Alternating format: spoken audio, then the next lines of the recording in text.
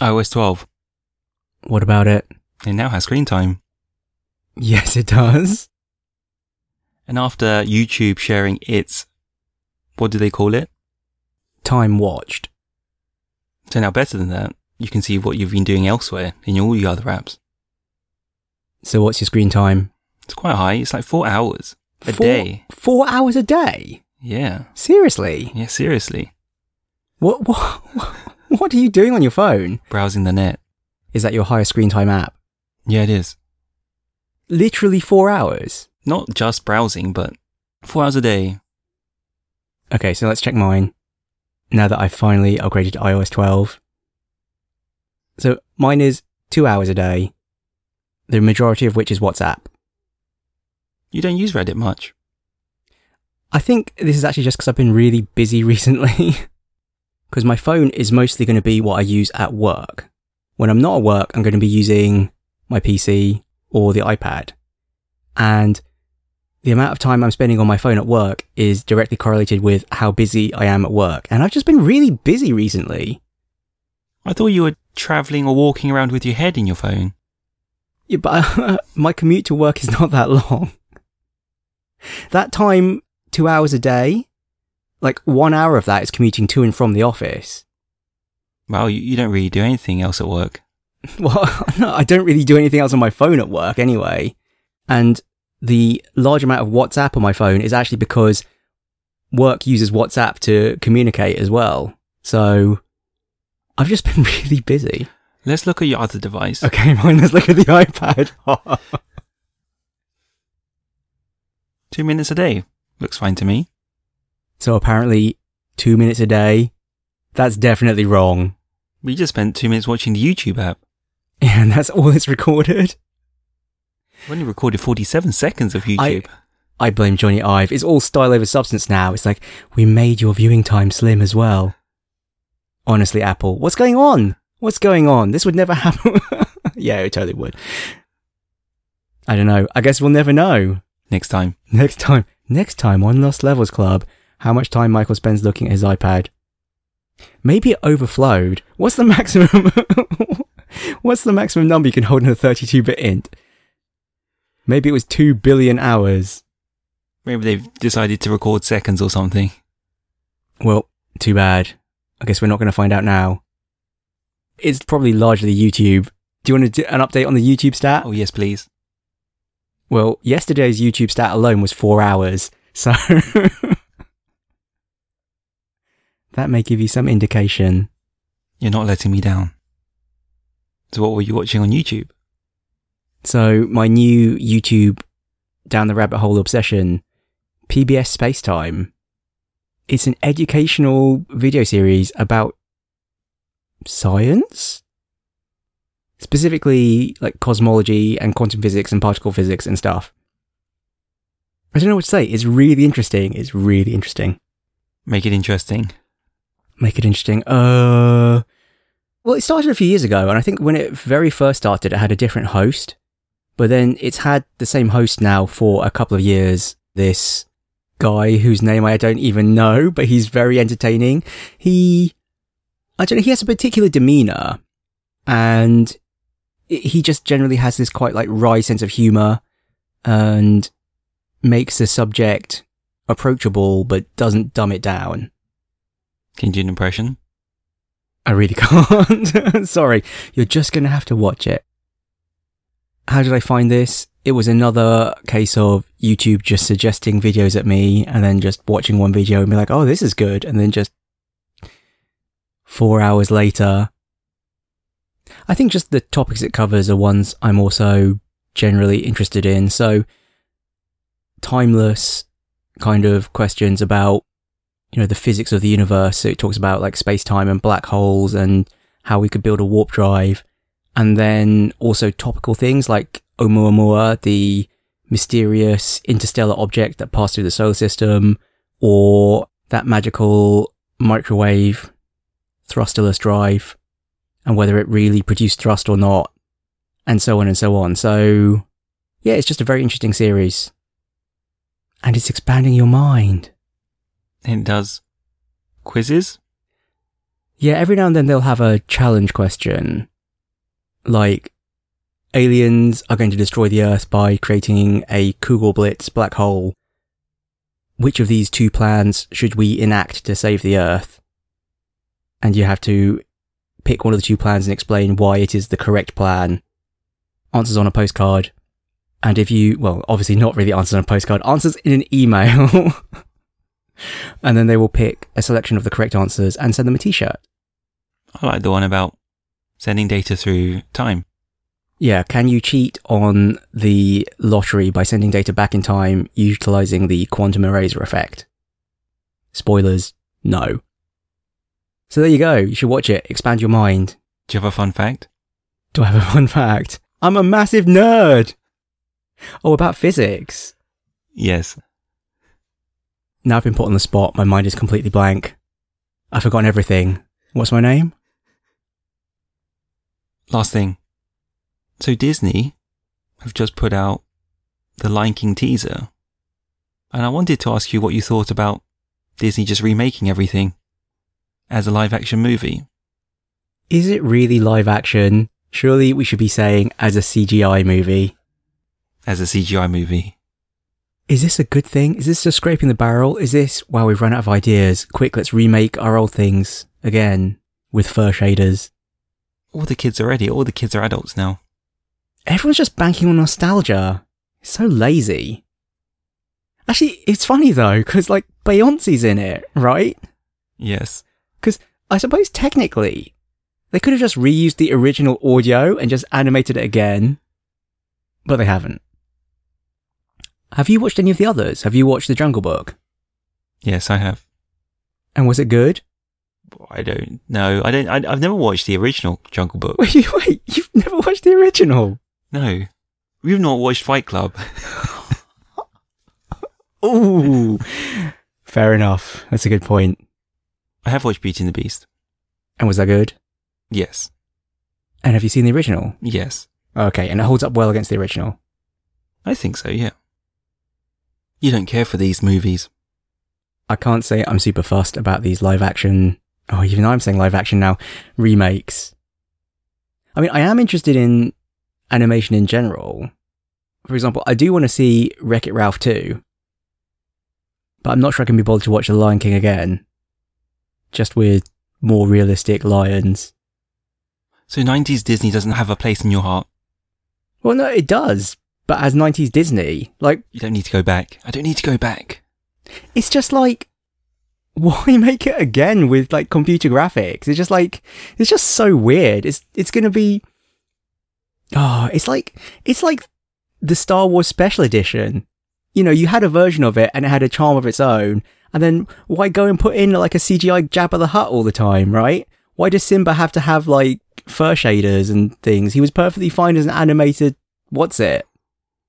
And they're making loads of these, aren't they? Because there was obviously Beauty and the Beast, Jungle Book, Lion King, Aladdin. Yeah, yes, there was a cartoon. Where is it going to stop? When's it going to end? Well, there's Little Mermaid. There's Tarzan. Or they make Lilo and Stitch. I don't know.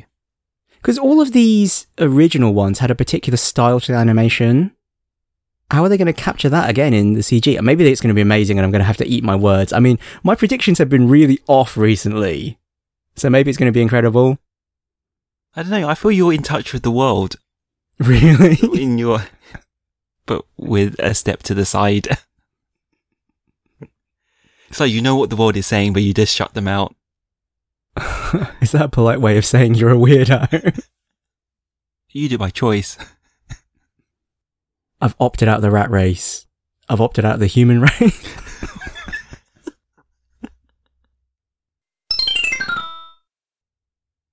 Welcome to Lost Levels Club. Welcome to Lost Levels Club. I have with me tonight Sir Michael. Hello. And myself. Timothy. Hello. We're a book club of games. Allegedly. I mean, not today. In fact, this would normally be the book club episode, except that we're just not doing it. We're doing it in January. You get another main app for free.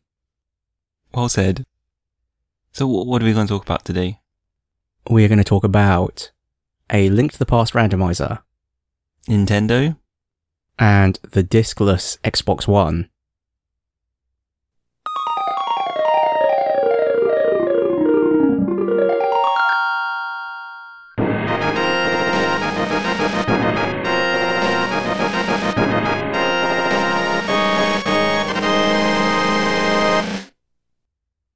So, A Link to the Past randomizer.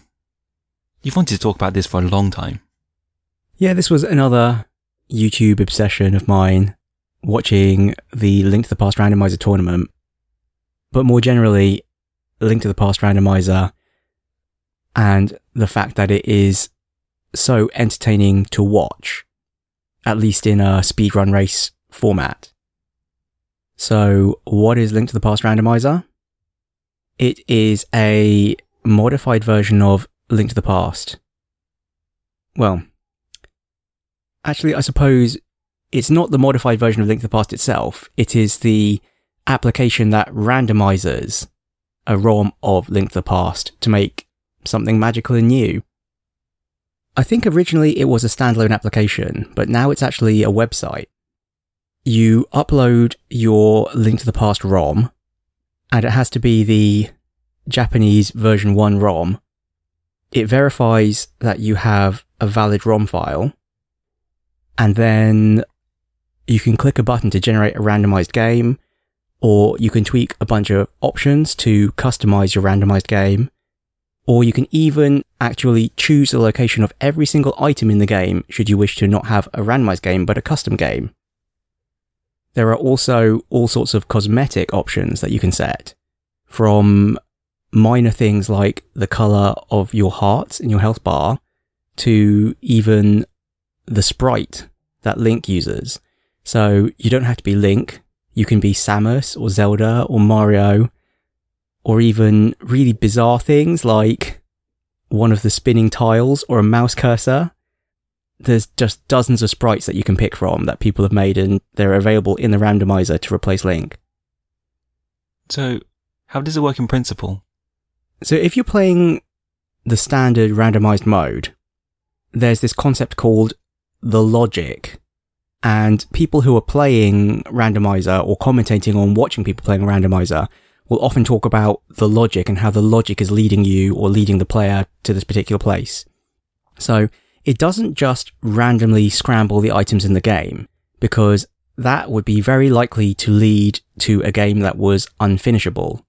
If you were just to randomly scramble the items, you might have no weapon, or an item that is critical to finishing the game might be locked behind an obstacle that required that item. So for example, the Moon Pearl might be in a dungeon in the Dark World, and there was no way for you to get to the Moon Pearl without having the Moon Pearl. Thus, the game would be unfinishable, at least without using major game-breaking glitches like the exploration glitch, because there are crazy glitches in Zelda. You can actually, if you know the right glitches, finish pretty much anything.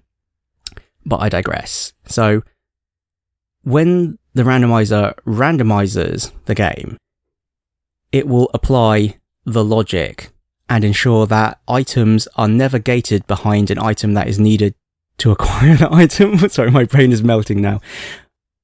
So, for example, the gloves will never be placed behind rocks that require the glove to lift, or the hookshot will never be placed behind a gap that is impossible to cross except with a hookshot. So you get the idea. Yep. And so when you're playing the randomizer and you get given the hookshot, then you know that certain locations have opened up. Or, for example, if you see the fire rod on top of the bookshelf in the library that requires the Pegasus boots, then you know that the Pegasus boots can't possibly be in Skull Woods, because Skull Woods requires the fire rod to finish. So it's very, very clever, and it's kind of a puzzle game. Rather than following the story, you're instead following this thread of the logic through the game. And this is particularly interesting when you watch a race, because the two runners will start out playing on the same seed, but it's the way that they interpret the logic that can give them the edge. Not to mention that in a race, often you'll see runners do what's called a sequence break, So they may not have access to, say, Death Mountain in the logic, but they can go there anyway. So the major thing that gates off, say, Death Mountain is that to climb up Death Mountain, you have to go through a dark cave. And the game will never make you go through a dark room unless you have a light source, basically the lamp. But if you're experienced with the game, you can actually just navigate through these dark rooms anyway, and so you can sequence break and go up Death Mountain. But you also know that anything you find up Death Mountain can't possibly lead to the lamp, because it's out of logic, and so on. So you get this extra meta layer of information too. Plus, there are really advanced sequence breaks, the main one of which is called hovering. And there's like a major distinction between runners of the game of ones who can hover and ones who can't hover. So it's like a really entertaining and exciting thing where someone will appear to be behind, but it's like, oh no, wait, this is one of the runners who can hover, and they'll hover over a gap. And hovering is a really difficult trick to pull off, like it's a frame perfect trick. And then they'll suddenly pull into the lead. So, have you played this? No. Have you come close to playing this? Yeah, I've come really close to playing. I've actually generated a bunch of randomized ROMs, and they're sitting on my desktop ready to go. I did actually at one point consider whether we should play it together for the book club, but then I thought that would be cruel and unusual, because trying to play randomizer if you've never played the base game is probably going to be quite strange. You know, if you don't have that experience of how Link to the Past is meant to work and what the items are meant to do in a logical way, then suddenly being just dropped into randomizer is going to be bizarro. Having said that, there are plenty of people who play randomizer who've never played the unrandomized game. You know, they watched it, they saw it on Twitch, and then they got into it, but they got into it through randomizer and not through having had the nostalgia of Link to the Past and wanting a new way to play Link to the Past. So you wanted to talk about how the randomizer works, technically?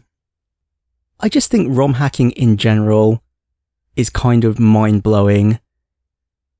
It's probably not obvious unless you're a programmer, or you won't have this visceral feel for just how crazy it is unless you are a programmer and understand what it is to write code, and then when code is compiled, the output, and then realizing that when you're hacking a ROM, you're not changing the program by changing the code. You're changing a program by changing the machine instructions. It's like total madness. And these ROM hacking tools that people have come up with have gotten so advanced that, well, I mean, I suppose the randomizer in a way is not that crazy compared to writing a full-blown editor, and there are plenty of those as well. So I just think it's amazing. People have literally gone and looked at the literal bytes in the ROM and figured out what they all mean and built up their own mental model of how they can like inject code into the ROM or move different bits of the ROM around and have it still make sense, and then written tools to industrialize that process and then put a GUI on the top of it, and then anybody can edit Zelda or Mario or Super Metroid, and then people have then built automations on top of those editors, and then we have things like the randomizer. It's just mind-blowing. It's just incredible. I think the craziest manifestation of this is the combo randomizer, as they call it, the Super Metroid Link to the Past randomizer. I mean, this is something that I just couldn't believe it when I saw it. It's just this strange quirk of the code that the ROM locations that Super Metroid occupies and the ones that Link to the Past occupy don't overlap. And so you can put the two games into a single ROM and they don't conflict. And then you can write some glue such that when you walk through certain doors in one game, it just jumps to a location in a different game and starts it up. So you can literally walk into the fortune teller's hut in Link to the Past and come out of a door in Brinstar in Super Metroid. And then you can run the randomizer algorithm and apply the logic, and you can start sprinkling Super Metroid items into Zelda and Zelda items into Super Metroid. So you can literally be stuck in Super Metroid, like, oh, I can't find the Morph Ball, and you have to go into Zelda and then go into Eastern Palace and fight the Armos Knights, and then you'll find the Morph Ball on them or something. Like, it's completely nuts. That sounds like a great game idea. You've literally just, like, smushed two games together. It's incredible. I'm really amazed they did it. I also feel like most people can't appreciate quite how crazy this is and how quite genius it is. When I first saw it, I was just thinking, just imagine if I went back in time to like my 10-year-old self, or however old I would have been when these games were contemporary, and just showed them, hey, look, I took this cartridge and I took that cartridge and I smashed them together and I made this single game with both games in it. It's like, it's amazing. It's hard to find the words. But there's no reason why you couldn't do that with games today. Without having to hack it, you could literally find two games and collaborate properly. Well, I don't think it's quite the same thing, right? Because like games today don't work like that. They're not so bare metal, right? They're not like literally this area of bytes mapped in memory and this area of bytes mapped in memory, and you jump between the two. Like if you were to put like Dark Souls and Prey together or something, like you're just loading like massive amounts of textures and assets and stuff into memory. So like, yes, you could do it, but it would be like a fundamentally different thing. Technically, I'm not talking about technically, I'm talking about from a game design perspective or a game play perspective. Yeah, I mean, oh man, I can't remember the name of it. This is really embarrassing. I can't remember the name of it. If I'm able to find it again, I will put it in the show notes. But it was something called like Super Mario Mashup or something. Like it was a Flash game, and it was basically Super Mario Brothers. But instead of just playing as Mario, you could also play as the guy from Contra or Link or Samus or any number of other NES characters, and they actually all had their abilities from their original games in Mario. So when you're playing as Mario, it was just like Super Mario Brothers. But when you're playing as Link, you didn't have to jump on Goombas, you would just stab them with your sword. Or when you're playing as the Contra guy, you could just like blast everything with your machine gun. Like it was a mashup of all these different games. And obviously it wasn't done by hacking the ROMs. It was done by literally, rewriting the game and just, lifting the sprites out and then re-implementing the game again in Flash. But that was fun. That was some idea of like what a mashup of all these games would be like.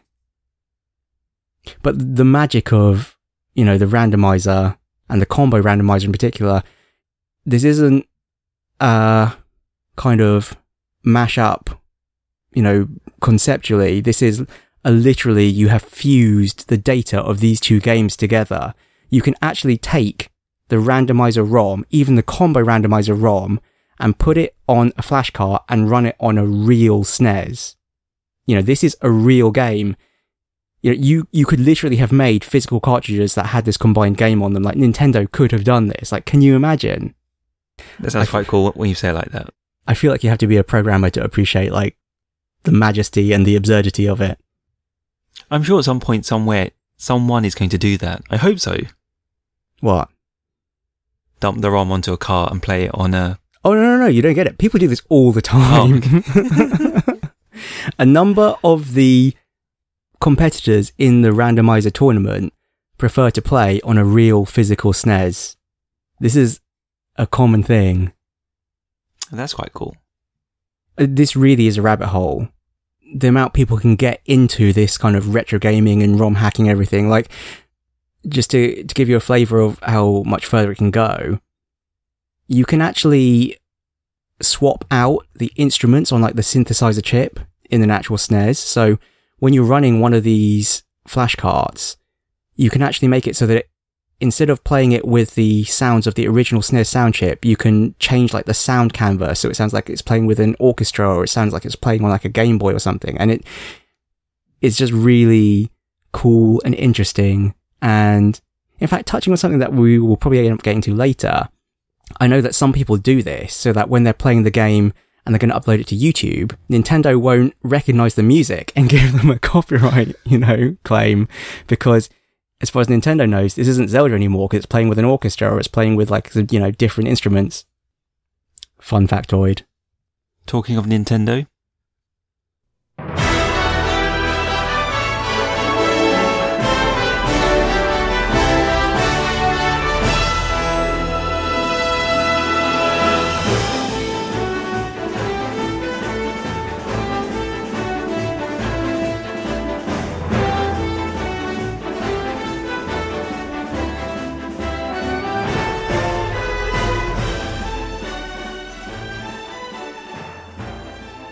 We have so many Nintendo items. A couple of finance ones. So between Thanksgiving and Cyber Monday, Nintendo registered its highest US sales in its history, surpassing the Wii sales. Amazing. Buy Nintendo stock. Buy it now.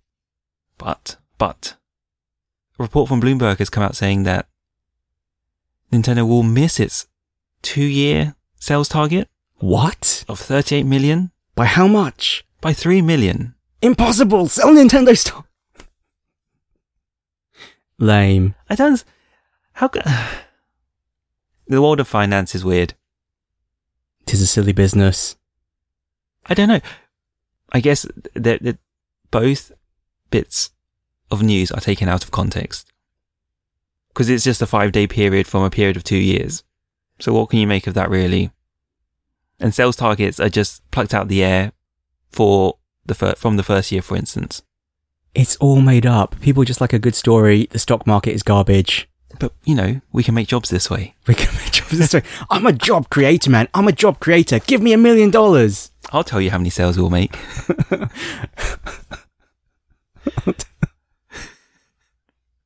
3. 38 million is a lot. 3 million, I guess, is also a lot. But, when you've got 38 million, what's 3 million here or there? Well, I guess I guess that is a lot.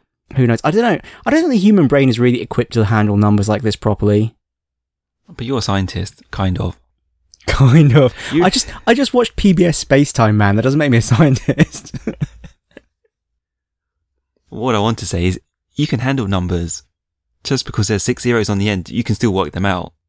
Yeah, but I don't know what it means. What does something mean? Do you have a feeling for just how much even 1 million really is? No. I'm a human, so numbers mean something because I'm told they mean something. 10 means something because it's a round number. 50 means something, but doesn't mean anything. 100 means something, but it doesn't.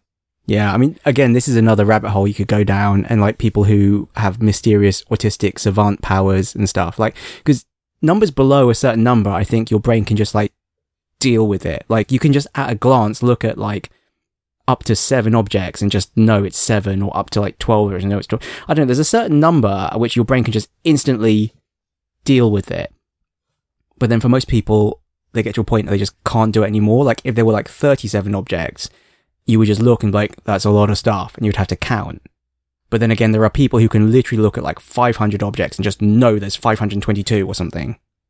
No way.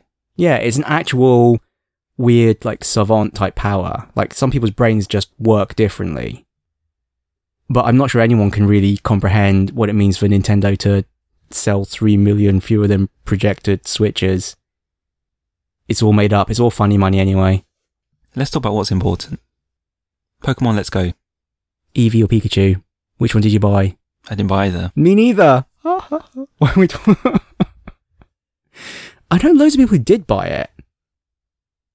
I think the funniest thing is the number of people who have come up to me and say, "Oh, did you buy Eevee or Pikachu?" And I'm like, I didn't buy either. And then they're really shocked that I didn't buy it. I am really shocked you didn't buy it. Why is everyone so surprised that I didn't buy it? You have a Pikachu cushion. Shh, we don't have to tell the whole world this. But yes. You're telling the whole world about your new cushions anyway. My new Husky cushions.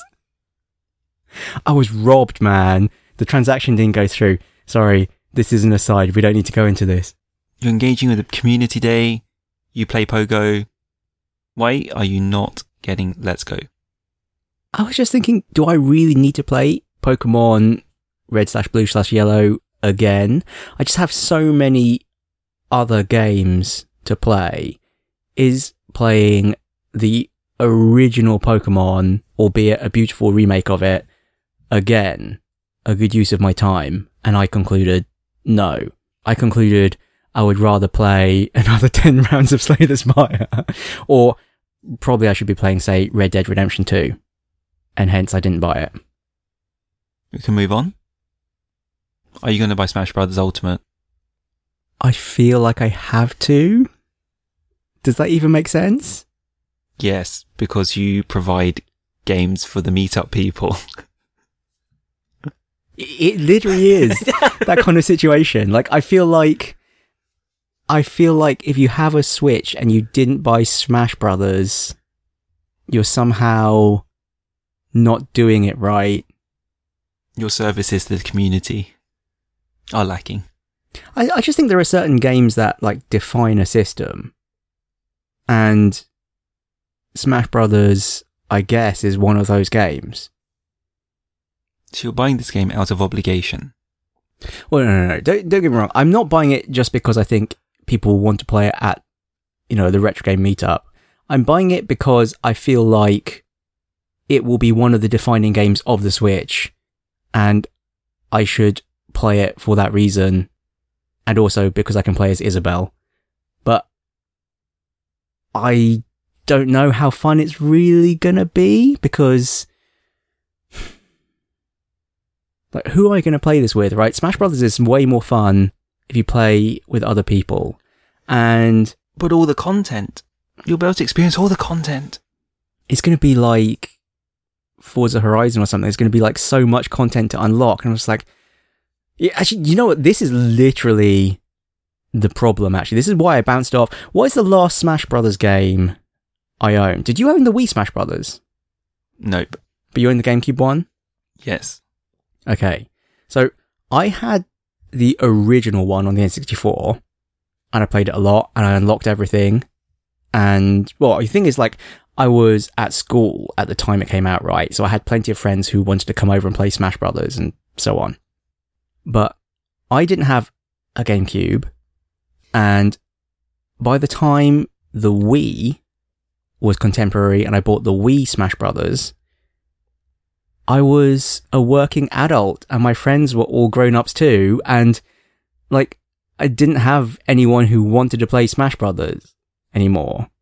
And so I tried to play it on my own, but it's just not really fun single player. And there are just so many characters to unlock, right? And you feel kind of like cheated if you've only got like the base roster, because there's all these other characters in there that you want to be able to play as, but you can't because they're behind onerous unlock conditions. Your friends aren't playing with you because you don't have the characters unlocked. Well, I'm sure that's not the only reason. It's probably because, they've got jobs and children and whatever, but...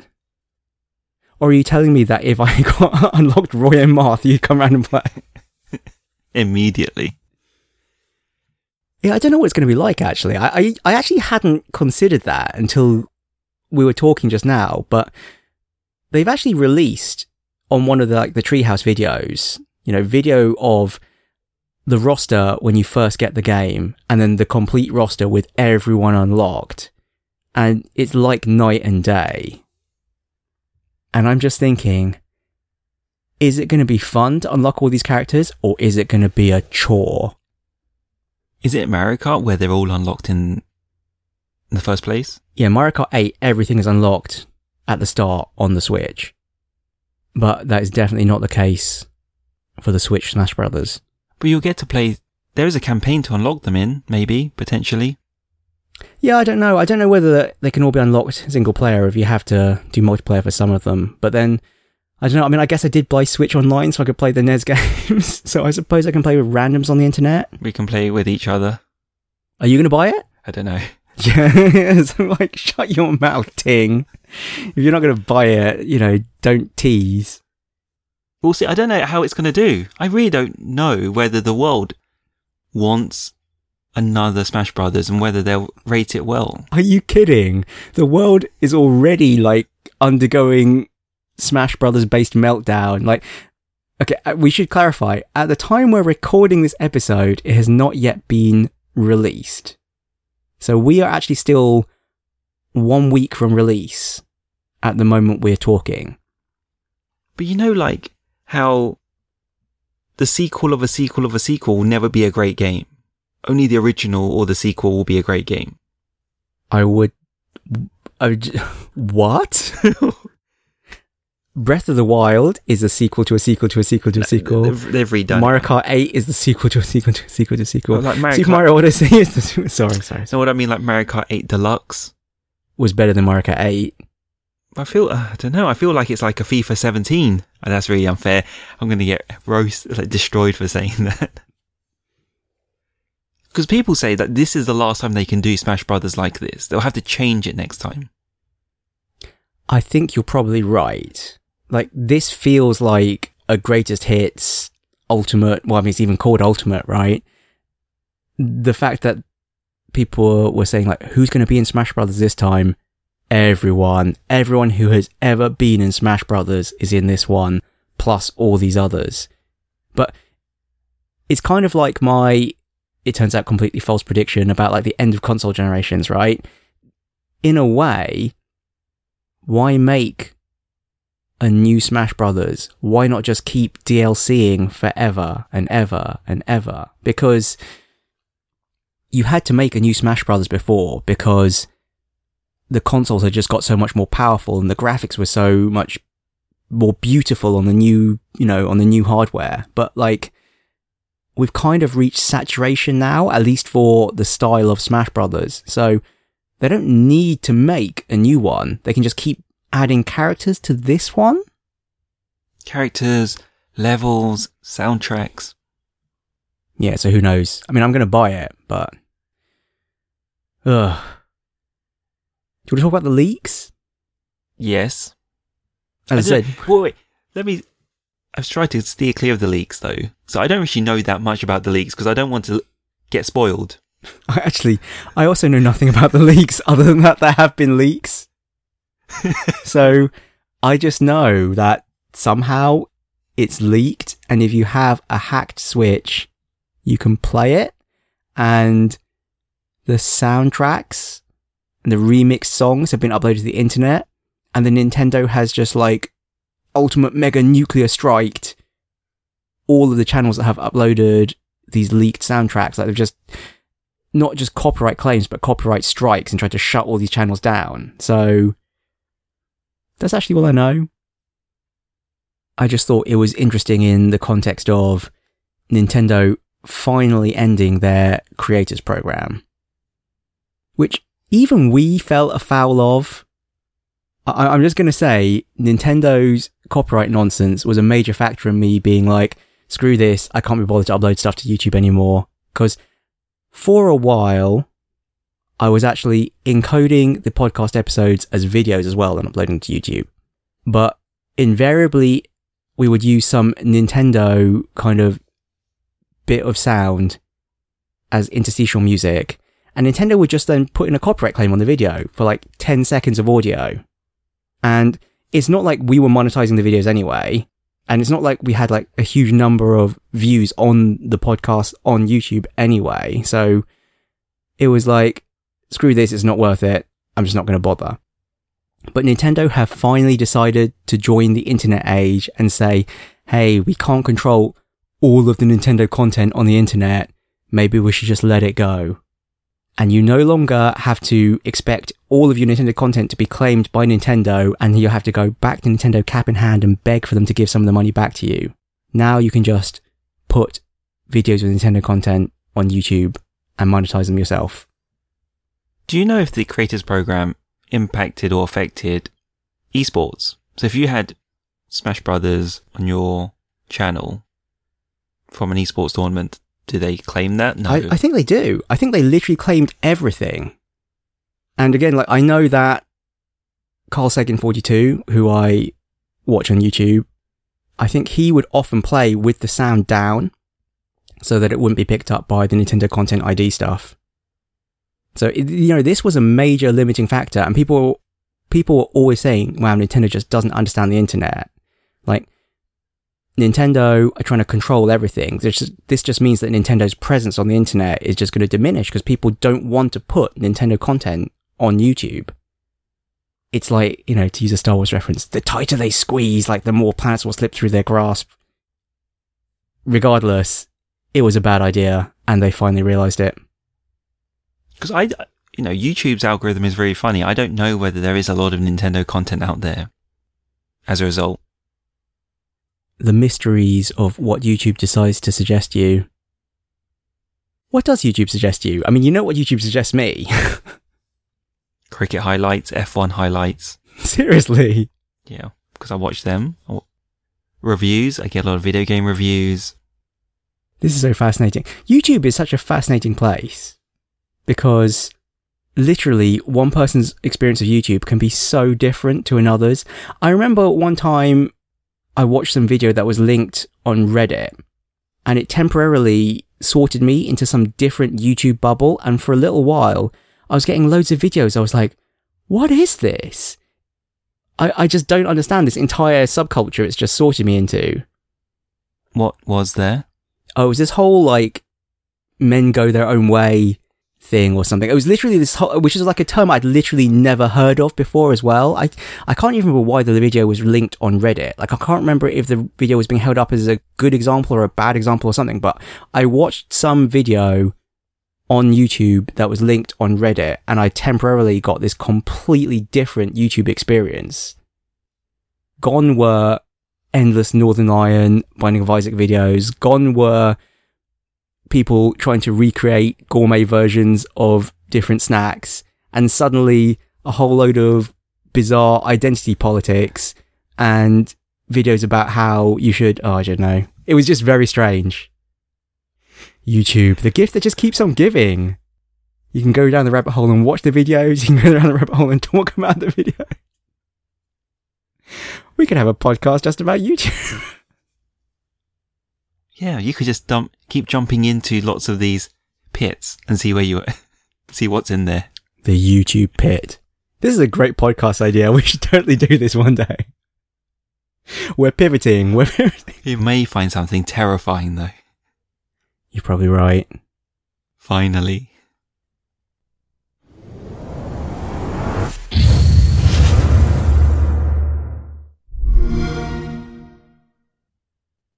Microsoft is reportedly launching a diskless Xbox One next year.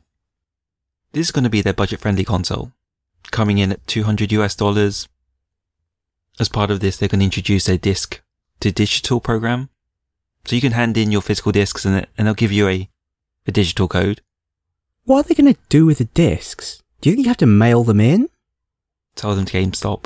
So, well, no, the point is, like, I guess they want to bring the games out of circulation. Like, you have to go and, like, snap the disc in front of them, and then they'll give you a code to prove you've destroyed the other. I thought the retailer would take them. Well, you're right. You'd have to mail them in. Oh, well, that's why I'm wondering, right? Because if you traded the disc in and got a digital code, then they could resell the physical disc. And that's why I'm wondering, like, will you be able to take it to certain participating physical stores? But then what are they going to do with those discs?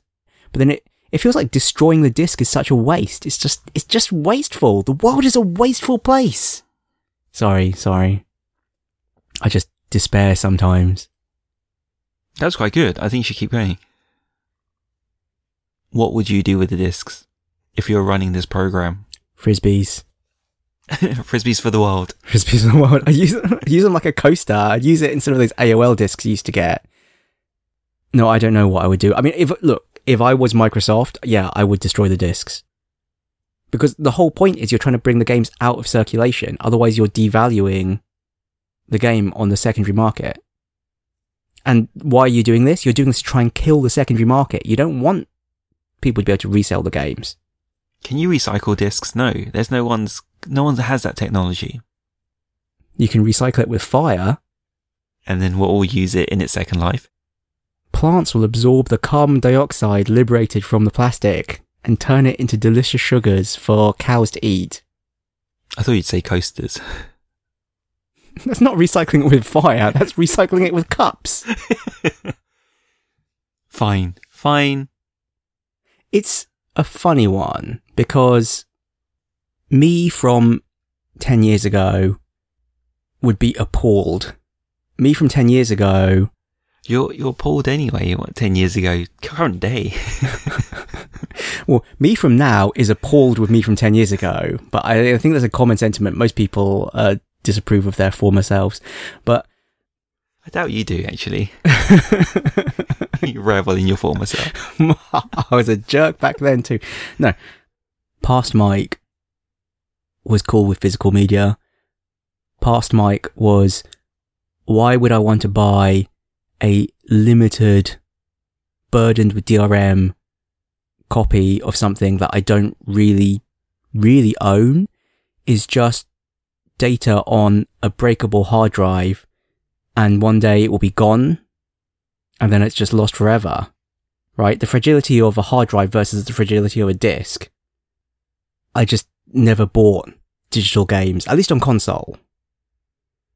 But then in the intervening years, consoles' digital rights have basically become like Steam. So you buy it, it's tied to your account, they know it belongs to your account, and you can put your account on a different console and just download the game again. And actually, I'm totally cool with that. Also, I discovered discs are total trash. Do you remember we tried to play Gears of War and my disc just totally didn't work? Yes. I thought that was a drive. No, it was a disc. Do you not remember? I went and actually bought another copy for like the equivalent of £2 from the computer centre, and it actually worked perfectly fine. So literally the disc just died somehow. I've never seen that happen before. Do you remember on Tomorrow's World where they said, oh, discs are indestructible? Unless you recycle them with fire. They're certainly more indestructible than like vinyl. But more. You can't use the word more indestructible. Sorry, more durable. Wow, Ting, I didn't realise you were such a pedant. No, it's good. You should call it out when people use language incorrectly. Sorry. Just don't expect it from you. Of all people. I'm only human. Despite having opted out.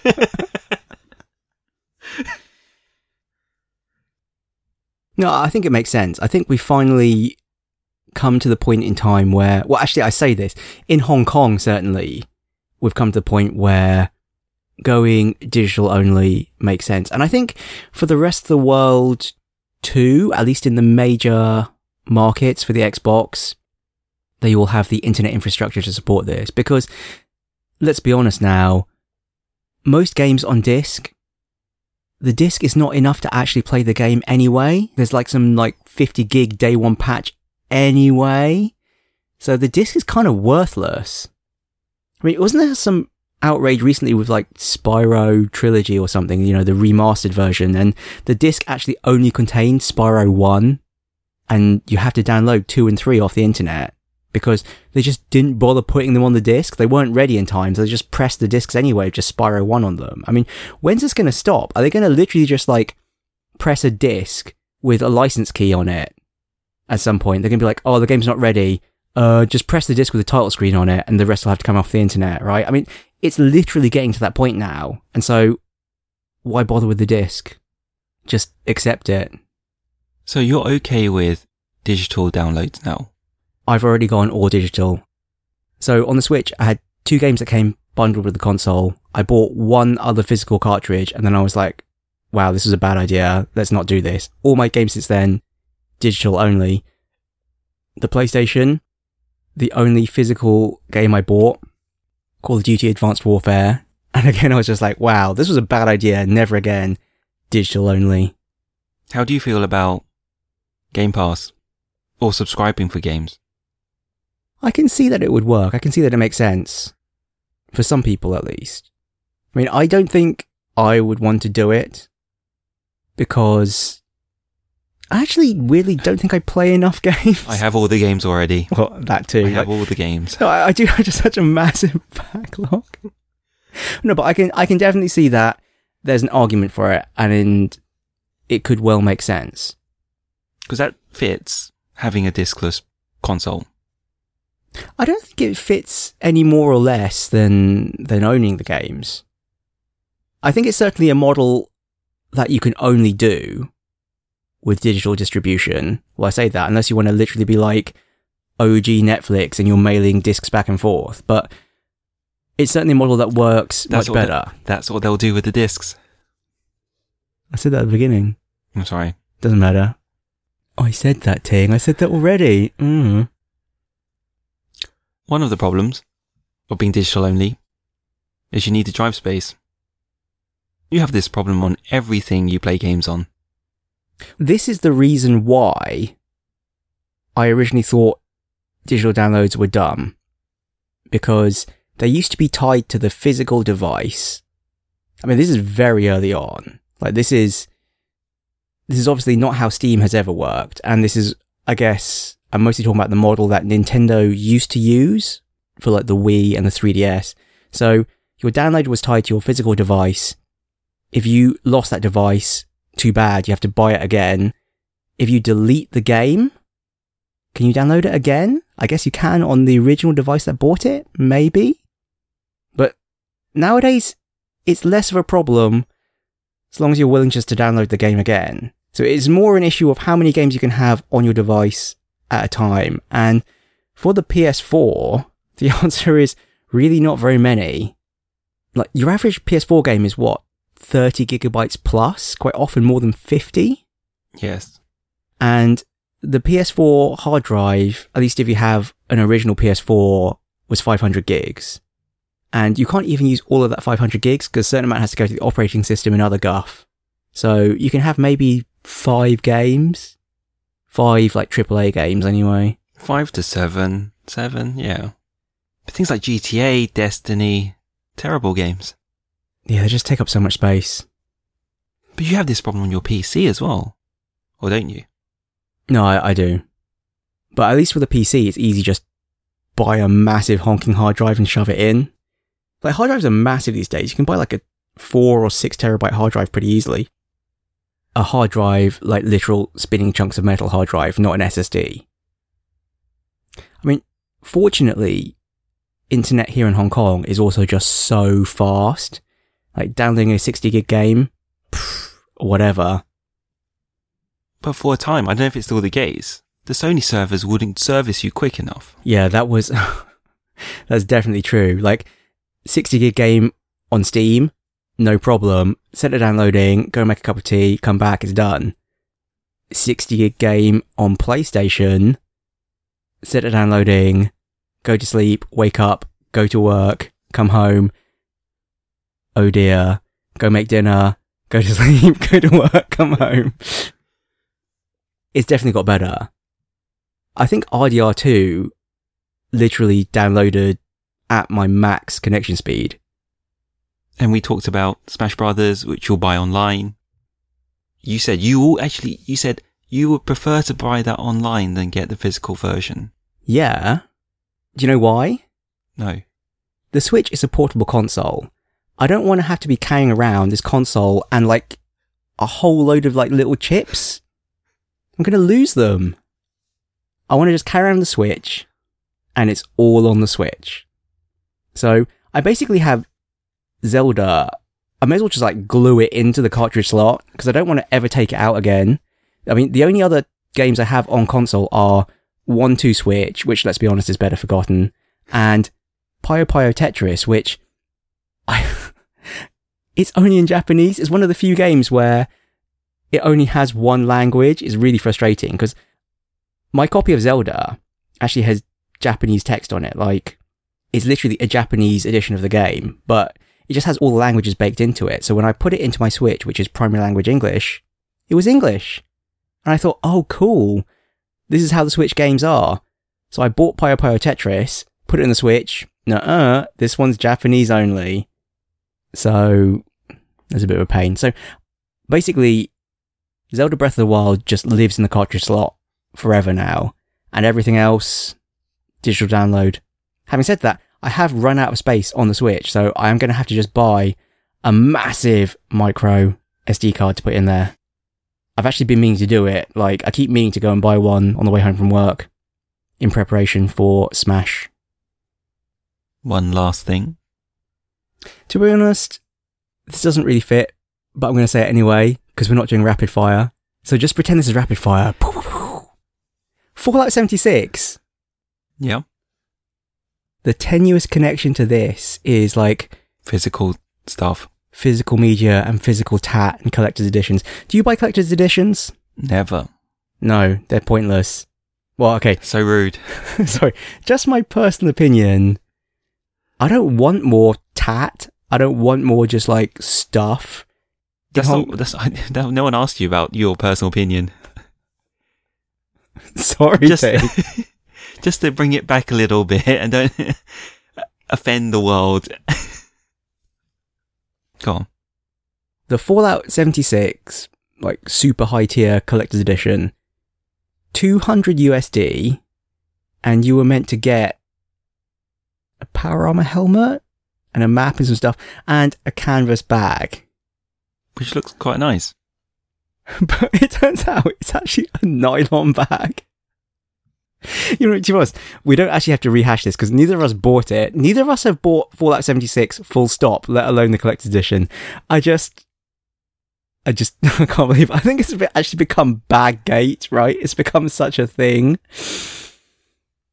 Oh dear. So what do you get? Well, you get this nylon bag, and then to say sorry, they're giving you 500 atoms, which is the in-game currency, but someone's pointed out that 500 is not even enough to buy the bag in-game. The bag in-game costs 700. Because it's nicer than what you get in real life. So tragic. And the completely tone-deaf customer support response as well, I just thought was really funny. Which was? It was something along the lines of, oh, that was just a marketing sample. It was actually too expensive to make, so we just went with the nylon instead. We're not going to do anything about it, too bad. To bring this vaguely back onto topic, if there are no longer physical game discs, will we still have collector's editions? If there's no game to go with it, will they just sell you the digital game and like the digital deluxe collector's stuff and then send you a load of physical tat as well? Looks like Amiibo. You'll buy Amiibo but without the game. Excuse me, I will not buy Amiibo. Okay, maybe you're right. I'll just buy you some Amiibo for Christmas then.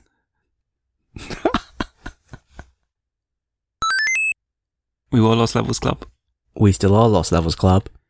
Please rate and subscribe to us on iTunes. Please, please, please. You can find us on email. mike.and.ting at lostlevels.club. On Twitter. At Lost Levels Club. On Twitch. And YouTube, but not the podcast, as Lost Levels Club. Is that it? And that's it. What are you grateful for? I am grateful that Twitter is no longer my responsibility. We have help with the Twitter. So, many thanks to Kez for taking over. Is he taking over or is he just helping out? Doing something with Twitter. I don't know. Twitter's officially no longer my problem. Well, you just have to do less. Really? Really? I thought I'd just delete my login. I thought I could just like take the Twitter app and put it in the bin. No, I'm kidding. I actually quite like flicking through Twitter, but I'm just bad at tweeting. I'm bad at tweeting stuff. So, you know. It's interesting because you're not bad at spouting about things, but you're really bad at tweeting. You just have to channel it into a tweet. I'm bad at spouting out stuff in writing, you know. When you're just saying it in voice, it feels like it's one thing, but when you're putting it into words, it's not the same. It's not the same.